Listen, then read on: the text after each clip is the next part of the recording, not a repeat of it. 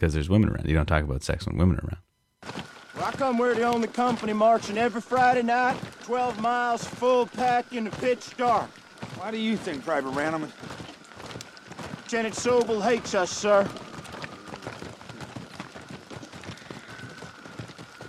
Lieutenant Sobel does not hate Easy Company, Private Randleman. He just hates you.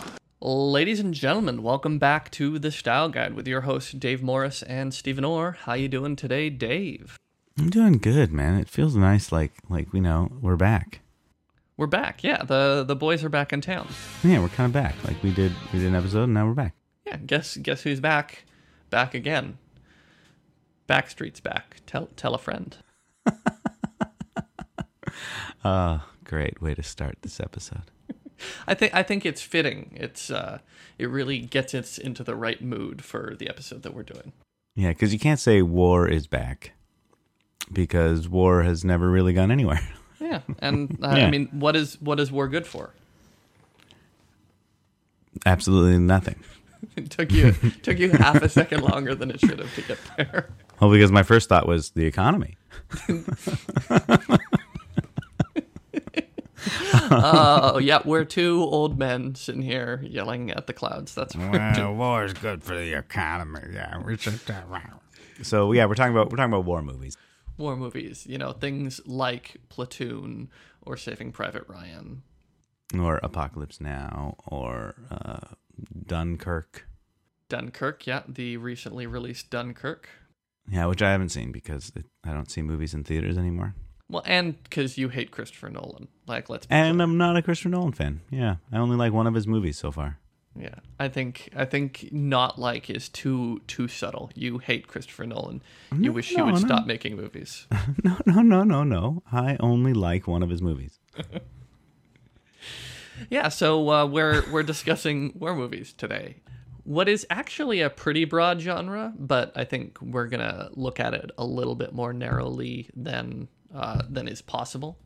Yeah, we should narrow it down just to like just in people's minds right away before they start thinking, oh, war movies. Oh, that includes Braveheart, because it does. But that's not really what we're focusing on. We're focusing on, I guess the best way to say it would be like modern warfare movies.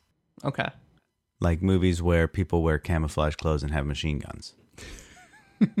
Not movies where they have swords and shields and fight in battles. Yeah, we're not talking about 300. Yeah, which I guess would be a war movie. I mean, it's about a war. Yeah, a little one. I think that's really a judgment call, Yeah. I mean, it looked like a lot in the movie, but compared to World War II, it weren't really that many people involved. Yeah, but there were fewer people in the world at that time, so So percentage-wise, it was huge. Yeah. So yeah, things like say Atonement or Gone with the Wind are also not movies that we're talking about today. Yeah, but something like Fury. Yep. Or I guess we could even talk about Three Kings. Oh man, yes, we could talk about Three Kings. That would fall into the category of what we're talking about, which are so modern day warfare movies. So I guess that's any war post World War II. Yeah, because there really aren't a lot of World War I movies. I'm sure there are, but they're all like old black and white movies with people with scarves and goggles flying in planes. Like, I mean, wasn't Star Wars kind of inspired a lot by all those old World War I movies? That seems right. Yeah, there's like fighter pilots and stuff.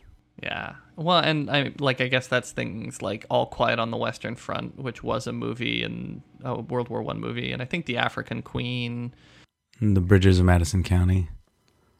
No, wait, no, not that one. The bridge over River Kwai. Is that World War I? No, I don't think that's World War I. I don't know, but The Bridges of Madison County is definitely not World War I. So, well, I actually might have been in the same era. Yeah, so that's specifically what we're talking about because we're talking towards Paper Street Theater's next show. Yeah, war. Improv is hell. Yeah. Which, I mean, and also just another quick disclaimer is I'm not very good with the history of warfare. So I may reference the wrong war many times in this podcast, and I apologize to all you war people. To all you war people. So, People who like war. People like war. nobody likes war, Dave, because Some people love war. Well, there are some people. You're right. There are people who love war. And by love it, I mean like they don't love the idea of going out and killing a whole bunch of people, but the idea of like knowing all the names of all the different planes and guns that were used in different wars, and all the names of like it's a a platoon is part of a company, is part of a this, and they're like really into the war world. Yeah. Which I'm not. No. My dad actually was very into flight sims and I mean, I guess he still kind of is into some of that stuff, but like really into World War II flight simulator stuff. You know how I can tell he's into it? How's that? Because you, his son, refer to it as flight sims, which is like a slang term for simulator, which just shows that he must be so into it that you're kind of into it. No, I'm just cool, Dave. I know what all the kids are talking about. Okay, cool. So we've narrowed down war movies to the modern warfare movies. Although I could talk about Braveheart for a while if you want, but let's not. And let's jump into what I think is. I just want to talk about Platoon. Okay, yeah, Platoon. Because I think Platoon is important for lots of reasons as a war film. One, it won a bunch of Oscars. Mm-hmm. Two, it has a very young Charlie Sheen and a very young Willem Dafoe and a very young Johnny Depp and a very young, what's his name? Johnny Depp. The guy with scars on his face. Tom Bergeron. Tom Berenger. Whoever it is. Yeah, all the very young actors that we all know nowadays as old people, but they were cute and adorable. But it also happens to be Oliver Stone's breakout film.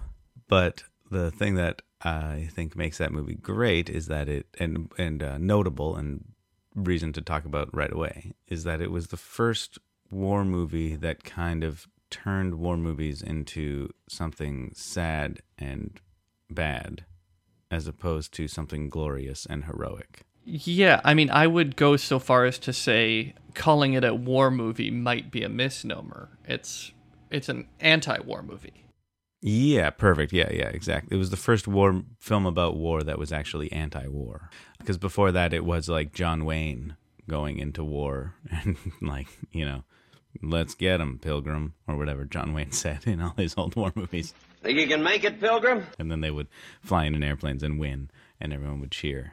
Like they were like these heroic, almost propaganda type movies. Yeah. Whereas Platoon was to show like a real life. This is how terrible and horrible war is and what it does to people, and not just to people but to the soldiers themselves. Like it shifted the focus from the war to the soldier. Yeah, that's actually a really good way to put it. It makes the soldiers out to be very human in a way that I think a lot of war movies prior hadn't. And since, but since we've gotten a little better at it, I think. Yeah, I mean, I think when we start talking about something like Saving Private Ryan or something, we'll get to some of the kind of key differences. But Oliver Stone is very clearly writing, and Oliver Stone actually served in Vietnam. So yeah, and I think that the honesty, that there is something honest about his portrayal that comes across in there that I think that comes out of his own experiences, his own lived feelings, and just kind of the minutia of being in being in Vietnam. Yeah, like the bugs. The bugs. Like spending so much time on just having ants in your shirt and having people like have to pour water down it and stuff because it was like they were eating you alive, and it was like that was what war was like. Vietnam. That's what Vietnam was like. Yeah. Yeah. Well, and that's the kind of fascinating thing for me to compare something like Vietnam to the fronts of World War II to something like Iraq, where the environment is a character in Vietnam. It's a character in the Iraq War films. Mm-hmm. It's less of a character in World War II movies because, like, it's Europe. It's kind of just, and it's big fields that you can fight on. Yeah, and even though World War II had battlefronts in Africa and that sort of stuff, and Japan, you get a very strong sense of character out of something like a Vietnam War movie because of how important the environment is for, I guess, explaining the psychological state of the characters as much as anything else, right? Yeah, totally. Like, it's so foreign to the soldiers. They don't have an experience like the jungle to compare to, and so living in the jungle is part of the plot. Yeah, how do we do this? How do we survive here? Yeah. Yeah, and it also is the other thing that I think Platoon did that was different is they did a war movie about a war that was not good. That was lost, like, and they don't show any of the victory, like, it doesn't feel like a victorious movie. No, it certainly doesn't. Mm-hmm. Whereas Saving Private Ryan, like, they save him. Yeah. And so they saved Private Ryan. They completed the mission. Whereas in Platoon, it's like, did they really complete the mission? And you compare like other war movies similar, like Hacksaw Ridge, and spoiler alert, Dunkirk has a happy ending because Christopher Nolan. Well, it's not his fault. The events had a happy ending. No, it's his fault. He changed it. But it's really common to have that. The idea is we're going to conclude the movie happily, and that's a perfect example of a film that in no way concludes happily with Platoon.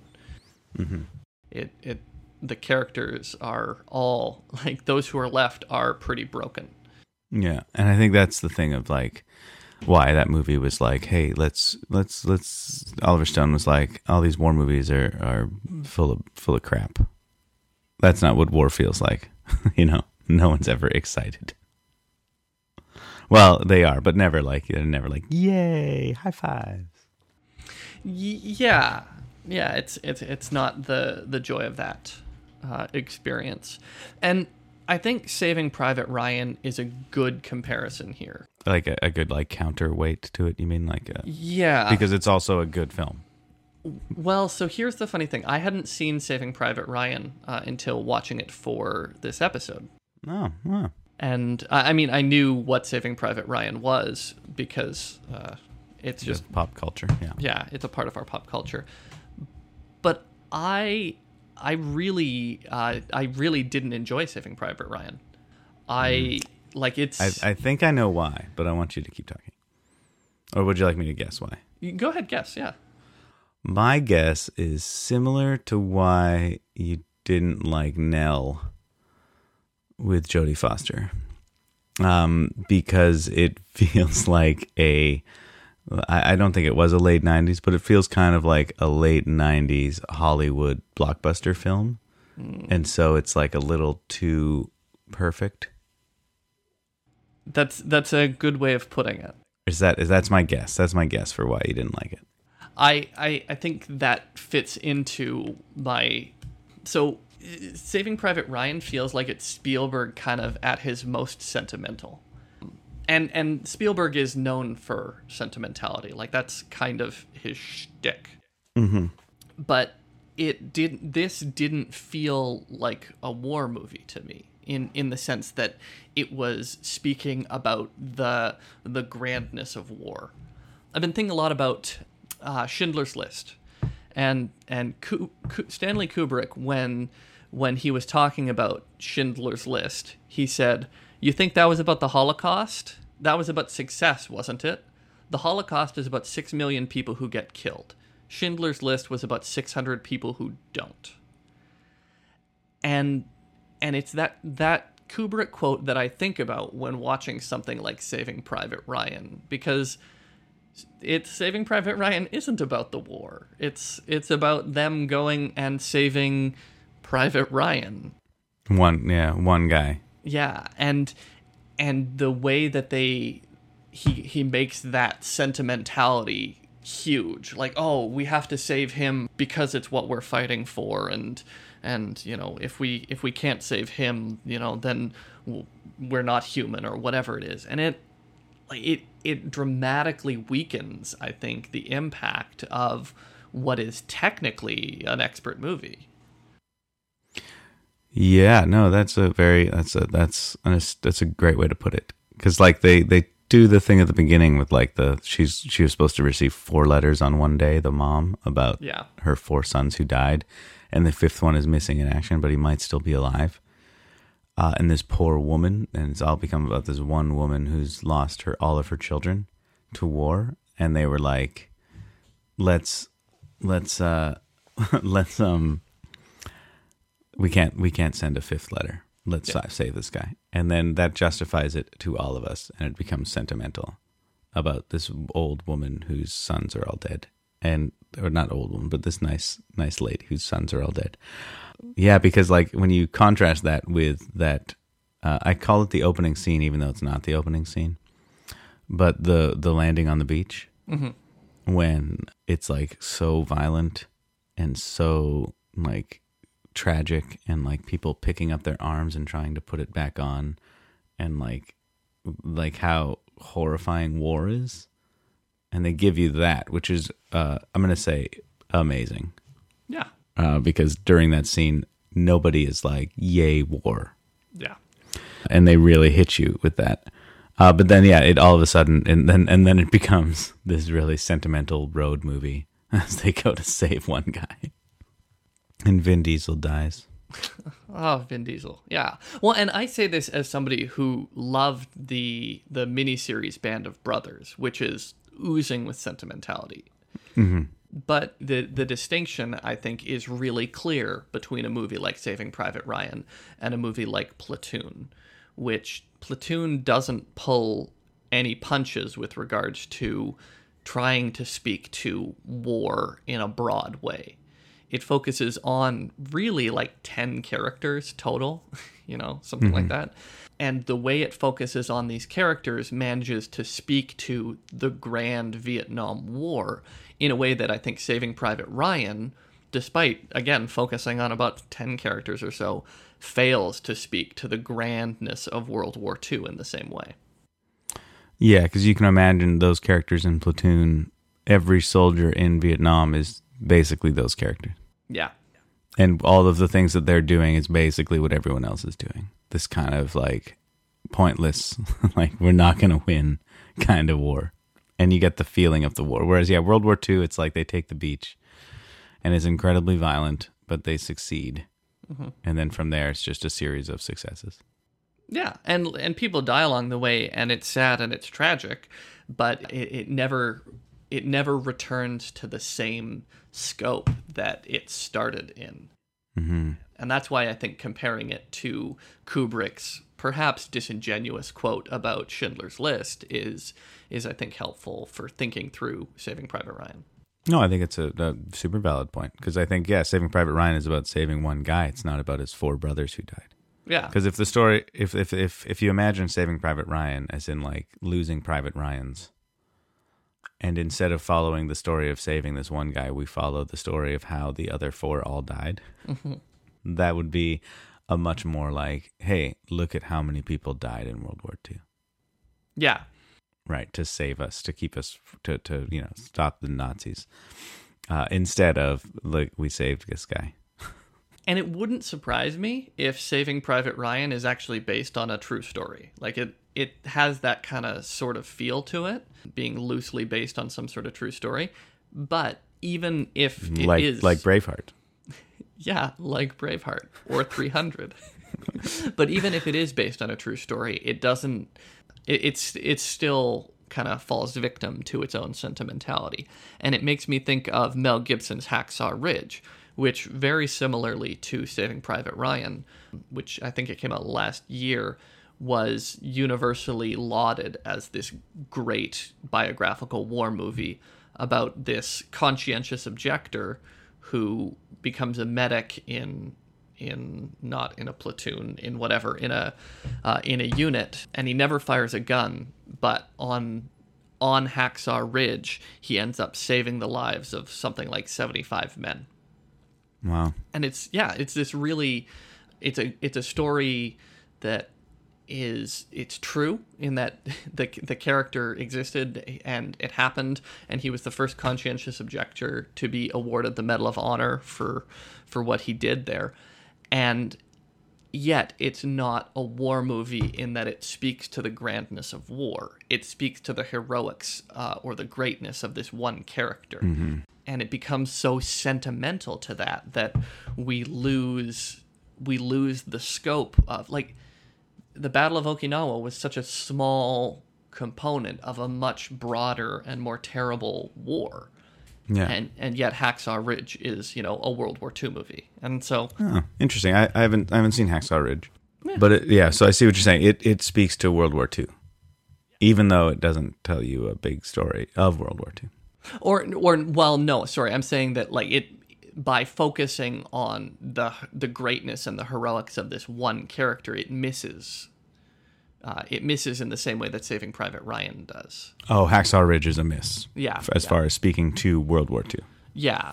But do you find, and then I haven't seen Hacksaw Ridge, so I just got to ask you this. Do you find that Hacksaw Ridge gives a true enough depiction of what war is like?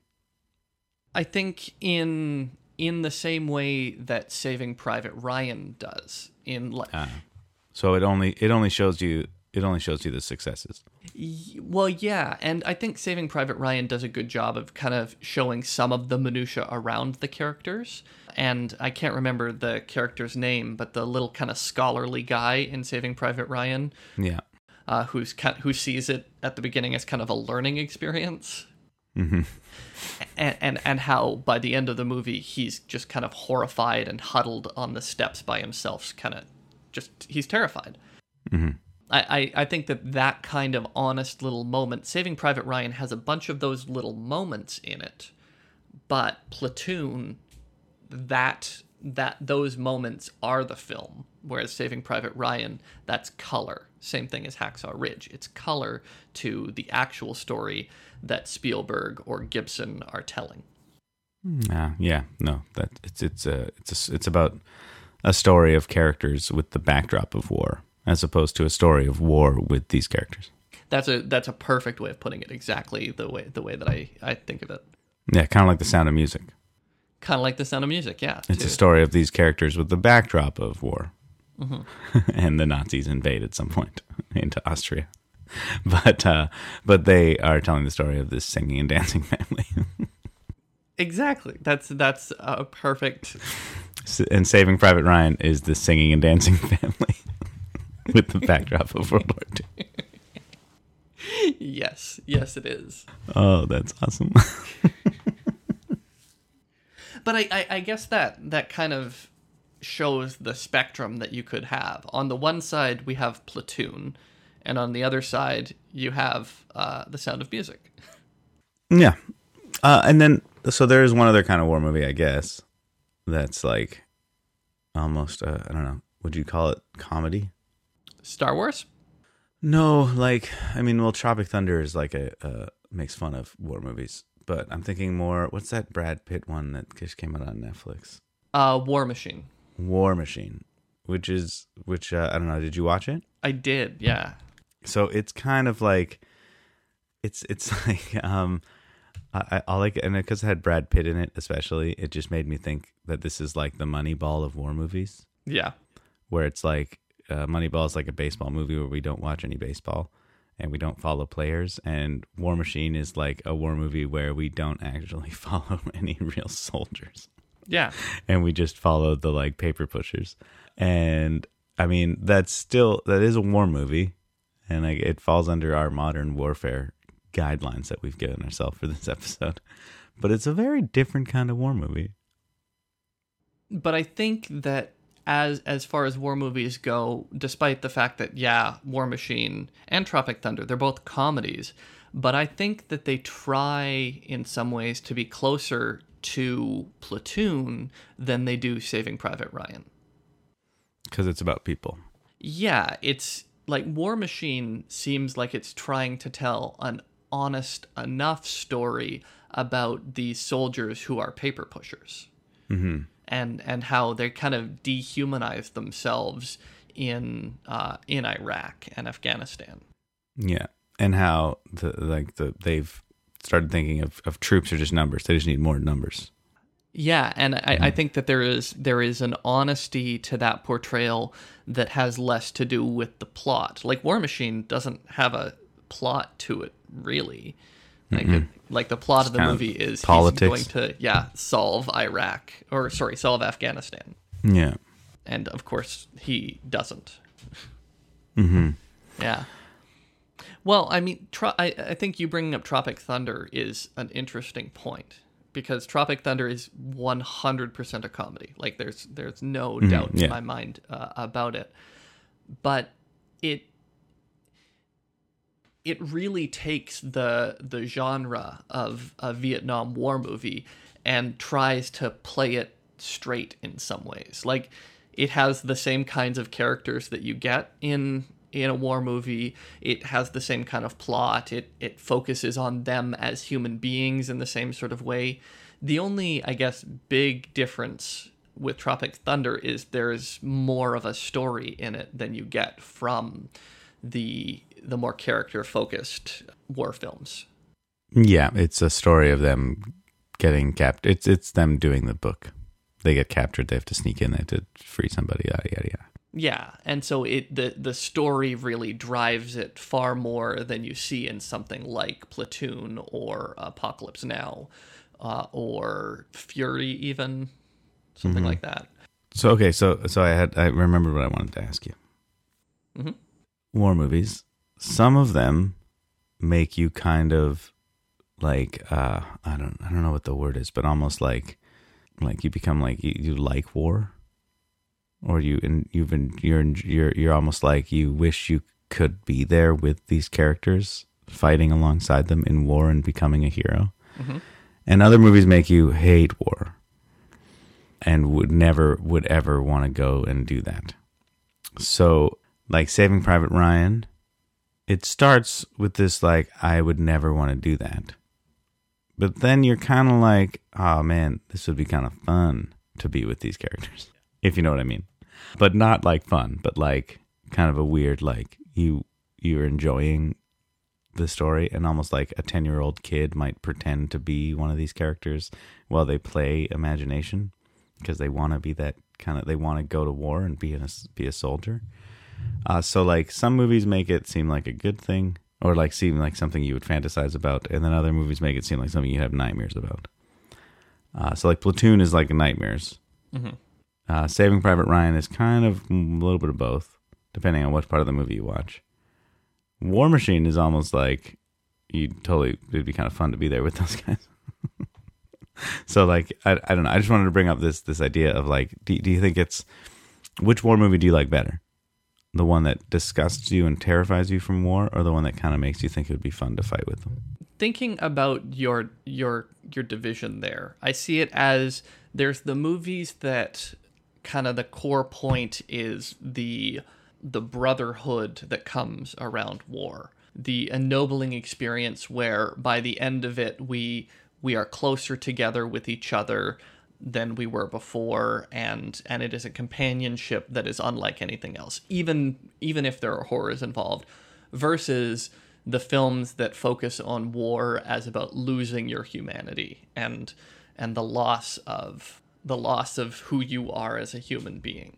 And so Saving Private Ryan is more the first one. It's all about how, they come together to do the right thing for Private Ryan's mother. Overcome all odds. Yeah.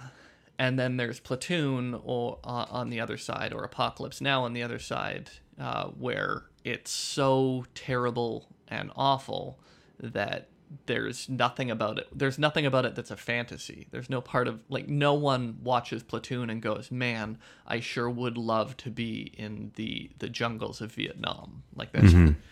Yeah, so maybe it's more like the looking through, like, rose-colored glasses versus normal glasses, where it's like some movies are looking for the positive side of war.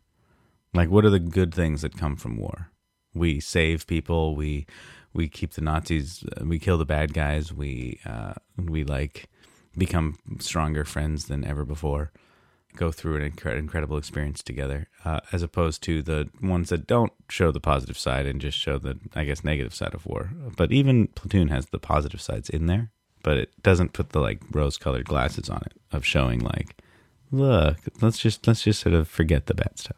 Yeah, the heroes versus monsters kind of parts of it, where there are terrible people in Saving Private Ryan. There's no doubt. There's terrible stuff that happens, just like there are good people in Platoon. Mm-hmm. And I think for me, what I prefer to watch is the films that I'm calling them more honest, but I think maybe a better way of saying it would be the less sentimental versions. Less sentimental, yeah, that's good. Yeah. So in that points to things like Fury, it points to things like Platoon, because they don't wave a patriotic flag in the same way as I think Saving Private Ryan and Dunkirk inevitably will, and Enemy at the Gates does for sure, and Hacksaw Ridge. These films that ultimately are about celebrating a sentiment around war that I think is dishonest and makes it not a war film, or it fails to speak to the scope of war. Yeah, and I think I agree, but I think I disagree. Okay. In the sense that I'd actually rather watch the sentimental ones, because at the end I feel like, yeah, we did it. But the ones that I think are actually more accurate and better depictions of war, more true to what war feels like, are the ones like Apocalypse Now, Platoon, Fury, that I don't necessarily enjoy watching because it doesn't make me feel good. Yeah. Remember, like when we talked about Margaret Atwood, like you read a Margaret Atwood book and you're like, oh my God, I don't ever want to read a book again in my life. But it's such a good book, and it's worth reading just to have that feeling. I feel like Platoon is the movie that everyone should watch. If you think war is cool, watch Platoon, and it'll wake you up to it and make you feel bad and hurt. But you won't enjoy it.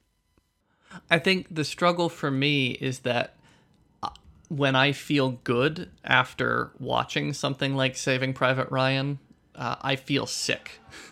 Like because you enjoyed it, yeah. Yeah, there's a part of me that when I see those sorts of things, I feel like I shouldn't feel good about the end of it, because it's terrible and horrific, and there isn't a good side. And I guess that's part of the criticism from the other side. It's like, well, even if war is horrible, and I think, like, war is horrible. I think that it is. There are parts of it that do lead to exactly the sorts of things that I'm criticizing in something like a Spielberg film. People are brought closer together through that experience. Like soldiers will talk about the way that they become connected to members of their company in a way that they can't find ever again in their life. Yeah, more than even their wife or their kids. Yeah, and so there is. I mean, I don't want to call it a positive, but there are things like that come out of war, and so it's unfair maybe to wholly criticize a film because it focuses on those things, because that's also true. It is as true as Platoon. Mm-hmm. It's just not It's just not. It just, the positivity brushes over the negativity. Yeah, the positivity of it is the part that I just struggle with. It's and that's Spielberg. Spielberg is all about making heroes, and lots of his films do this, and I think that Spielberg is a great storyteller. But for me, there's a gravity to World War II. There's a gravity to Vietnam. There's a gravity to Iraq that part of me feels like we have an obligation to remember that and remember the gross quality. Like, war is brutal, and it's death, and it's senseless. And any attempt to make sense of it, like Spielberg does in some really banal ways, that feels dishonest, or it feels inappropriate to the gravity of the situation for me. Mm-hmm. And so that, I guess that's why I struggle with the more sentimental war movies. Yeah, no, fair enough. So what's your favorite war trope? Which sounds like, after what you just said, like, so what's your favorite war trope, huh? Waka waka. But what's your favorite thing that happens in war movies? Like the classic standard issue must happen in every war movie. One of my favorite things, and it's in all of the war movies that I watched in preparation, is the kind of it's not the barracks scene, because it doesn't always take place in the barracks, but where you kind of get introduced to the characters in sort of a rapid fire way, and you get introduced to them as the one-dimensional character. Like, this is the greaseball, this is the Italian character, this is the character who plays cards, this is the Bible thumper, this is the new guy. Like, it's such a fun, very quick threading of all the characters. Yeah, or like a pan through all the characters, and you see just by what they're doing and how they're standing, what kind of character they are. Yeah. It is a shorthand that other film genres don't have access to in the same way. Yeah, the whole, there are classic war characters in every platoon, and we just need to fill them. Yeah. Mm-hmm. It works really well in the genre, and so it's a lot, and it's one of the things that helps you identify a war movie, even if it doesn't necessarily seem like one. So Tropic Thunder is a good example, right? Like, its characters hit the same tropes as a war movie, or something like Inglourious Bastards, which does the same sort of thing. If you look at the bastard, they hit those one-dimensional tropes. And through the course of the film, some of those one-dimensional characters will become fleshed out and more human and whatever. But that introductory moment for all the characters, I love that in a war film. Yeah, that's a good one. How about yourself? Mine is the secret backstory. Yeah. The generally, I guess, commanding officer, but maybe not necessarily commanding officer, but the officer who, don't ask him about blah, or he doesn't talk about his home, or maybe it's not even explicitly said, but it's like, how did he get that way? That kind of thing of like, how is he the way he is? And it's always a mystery, and then you find out at some point that it's because their wife died, or they, something, their dad was a soldier and they want to live out, whatever the reason is, that they have like a reason for not talking about it, that you find out way later at like some moment in the film where it's like, to ever tell you why. The secret is, I'm always angry. Well, and that, I guess, points to, again, one of my struggles with Saving Private Ryan. What's that moment in Saving Private Ryan? It's Tom Hanks's character admitting that he's a school teacher. Yeah. Like so true. And it works on the level of humanizing, like, oh, he's just a dude, but like that dark inner part of a character that's been kept explicitly hidden throughout the film is that he's a teacher. Yeah, it's a twist. It's a twist. You thought it was going to be something dark and sad, but it was actually just pretty boring and normal. Yeah. And again, Spielberg's deliberately doing that, making a point with that, but it's just so funny to compare that. Even with, like, in Platoon, like, you see the main character, Charlie Sheen, like, his backstory being a rich kid who volunteered instead of somebody who had no other options and that sort of stuff. Like, there's yeah, his wasn't the secret backstory. It was the Behringer's guy, the Scarface. Right. What? Why is he? What's the deal with the captain? Or what's the deal with the sergeant? Don't they say that at one point? I think you're right. I think they do. I just love that idea that there's like this one character is a thing they don't talk about, because that, like, even if it never actually comes out what the thing is in the film, I think just having that there gives us, the audience, a chance to fill in what their backstory is, and we get to kind of create this terrible, tragic backstory for the character. Mm-hmm. You know, like I forgot Tom Hanks was a school teacher. I think I've blocked that out of my memory because I like better not knowing. Because what I think of, all the ideas that I have about not knowing where he comes from, make me like that character instantly. Yeah. You know? Yeah. Well, and it's the same thing in Inglourious Bastards with Brad Pitt's character, Aldo the Apache, right? Like, he's got the scar around his neck, and you like, and why is he the way he is? And so great. Yeah, it's awesome. And so, but it really plays into the war movie tropes, and you see that similarly in something like Fury and Hacksaw Ridge, which Vince Vaughn, by the way, is in Hacksaw Ridge. In case you were curious, but Vince Vaughn in a dramatic Is role. he the hero? No, he is the drill sergeant. Wow. Yeah. He'd probably be good at that. You know, he's surprisingly good. Vince Vaughn is a dramatic actor, not the worst thing in the world. Yeah, he knows how to run his mouth. Yeah. That's, I guess, one of the other parts of the war movie that I love. The drill sergeant character. Mm-hmm. Who's like a little mean. Or a lot mean. Lot mean, if you're talking Full Metal Jacket. Or watching Band of Brothers as well. Just the first episode is all about the drill sergeant character. And I haven't watched Band of Brothers ever in my life.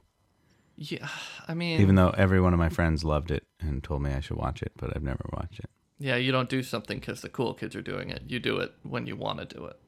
Well, I mean, like back then I'd have to like rent DVDs or something. Ugh. Blah. Yeah. Is it on Netflix yet?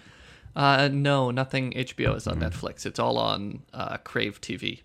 Well, I'll wait till it's on Netflix. Well, that may never happen, Dave. You may never see... You know the drill sergeant at the beginning of Full Metal Jacket?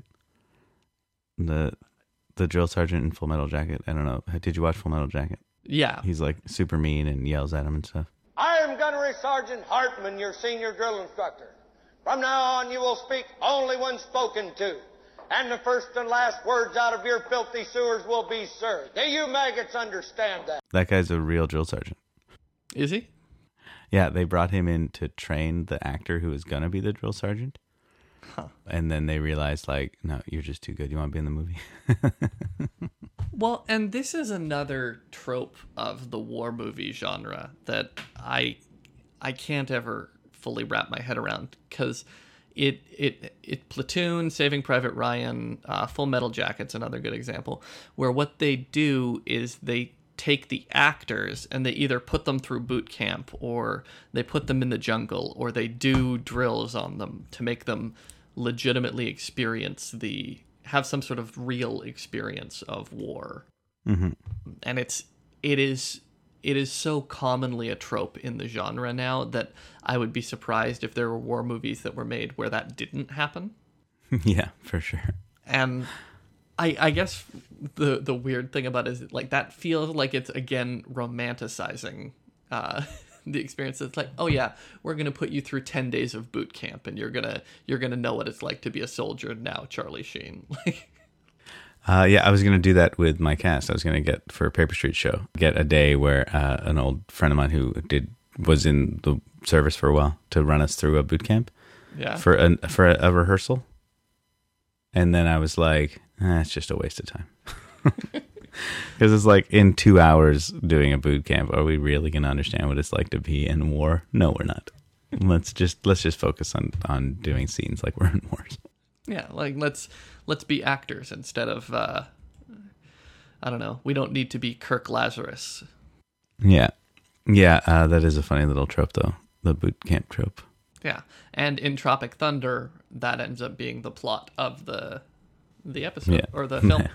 Yeah, the one of the plots of the film is that the only guy that did boot camp was the younger one, and the rest of them didn't go to boot camp because they're big famous actors and they don't have to. Yeah, they don't have to. Yeah, and they didn't read the book that the movie was based on. Fools, fly, you fools! Cut that line. We're definitely cutting your reference to Lord of the Rings. other tropes from war movies that I like. I think, I mean, as terrible as it sounds, I think it's when somebody dies. One of the not the like main big dyings, but like the mid-story dying. Mm-hmm. You know, where like a character dies and they have like a weepy death, and we realize like, oh man, people die in war. Like that moment, I think is a pretty important trope. Yeah, well, it's instant drama, right? Mm-hmm. Well, and it takes it from like, hey, fun action to, oh my god, people die. Like, what's Charlie Sheen's buddy in Platoon? Yeah, whatever that guy's name was. He dies pretty early, but yeah, other Charlie Sheen, the other new guy. Yeah, I can't even remember his name. Or Vince Vaughn, not Vince Vaughn, sorry, Vin Diesel. Right. When they die, it's nice. It brings the movie some heart.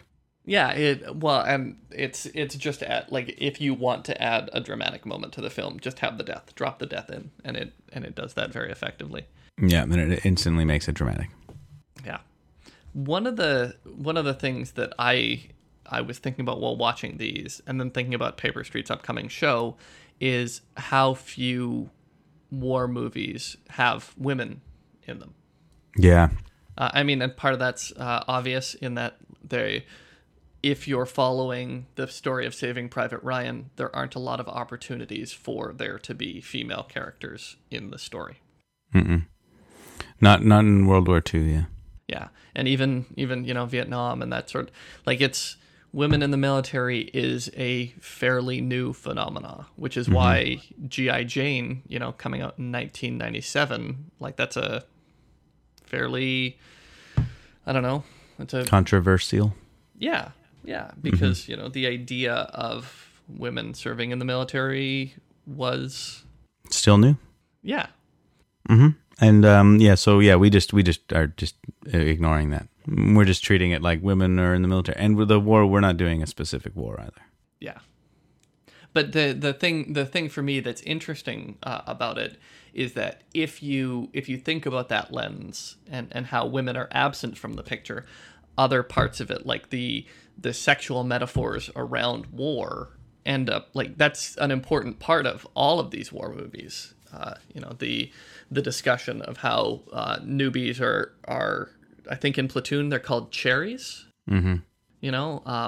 And there's a lot of sexual metaphors in here that are kind of necessary components of the genre by virtue of them being a completely male-dominated genre.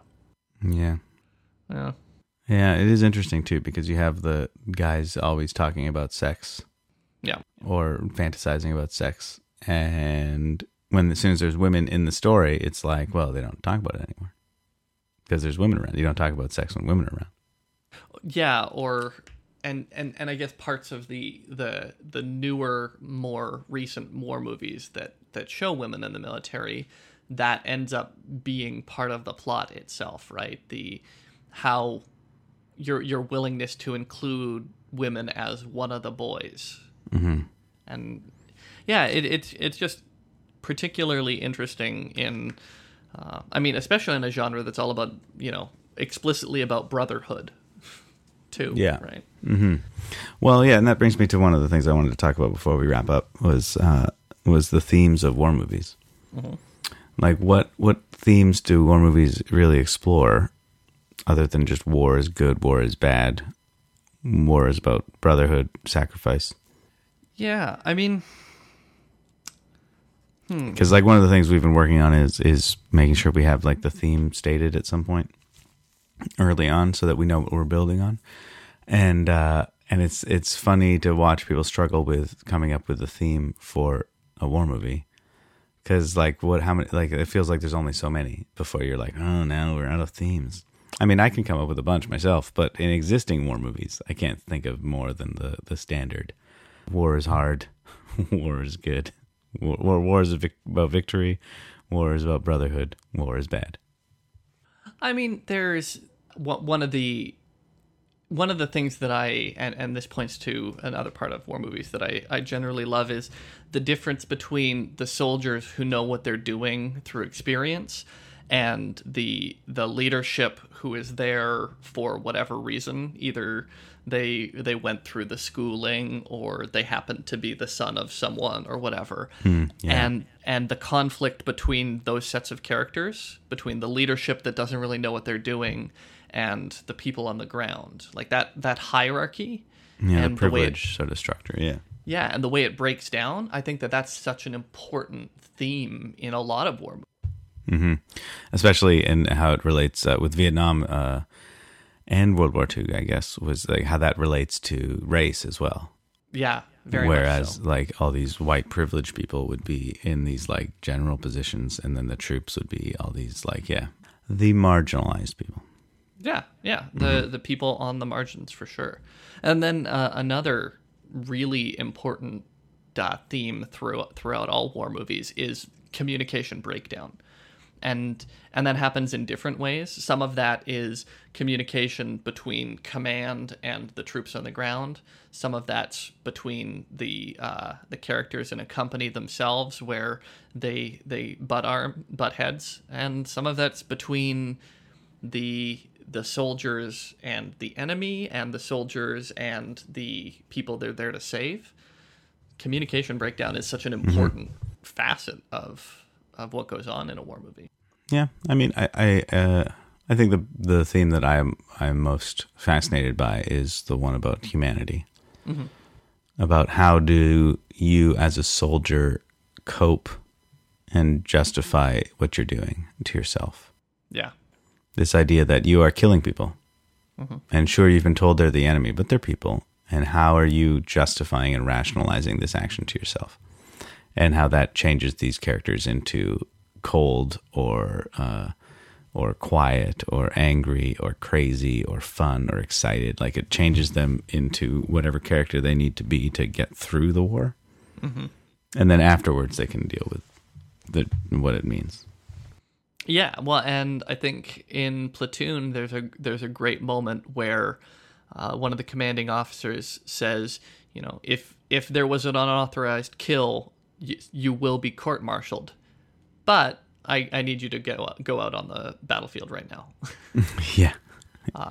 Because it's that distinction between what we do in war and then the consequences that come after.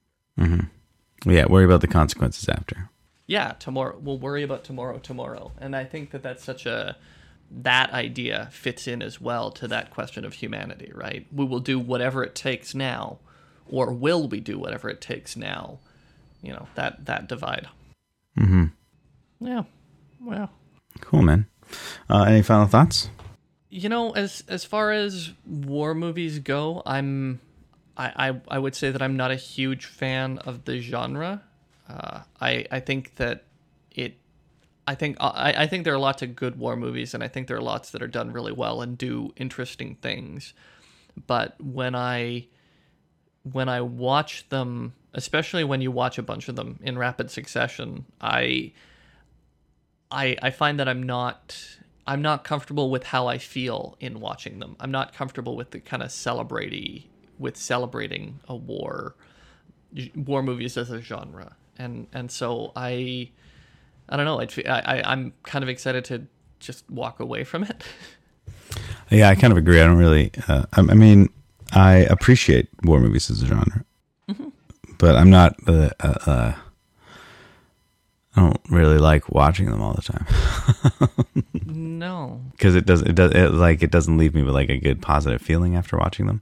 But what it does do, which I think is important, especially in North America, especially because we're like our big brother, United States, is a very war-oriented country.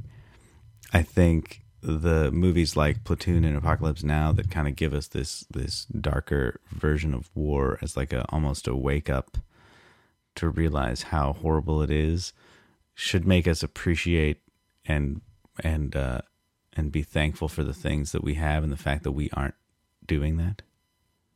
Yeah. Right, like that I'm not a soldier. So when I see a soldier, I am going to thank them because they did that Yeah. for me.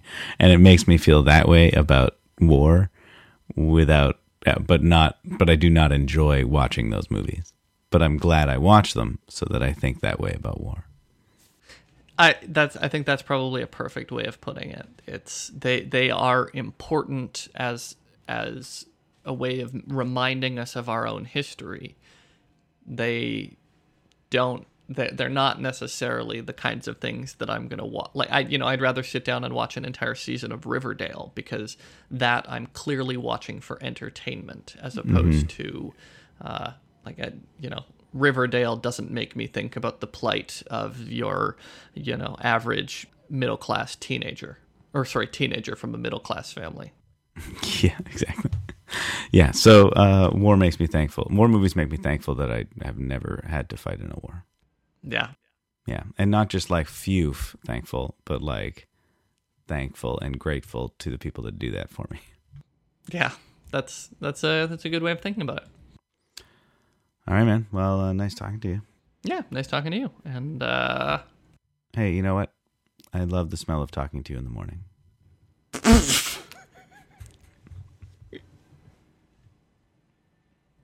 That was amazing. That's an amazing final line. You weren't ready for that.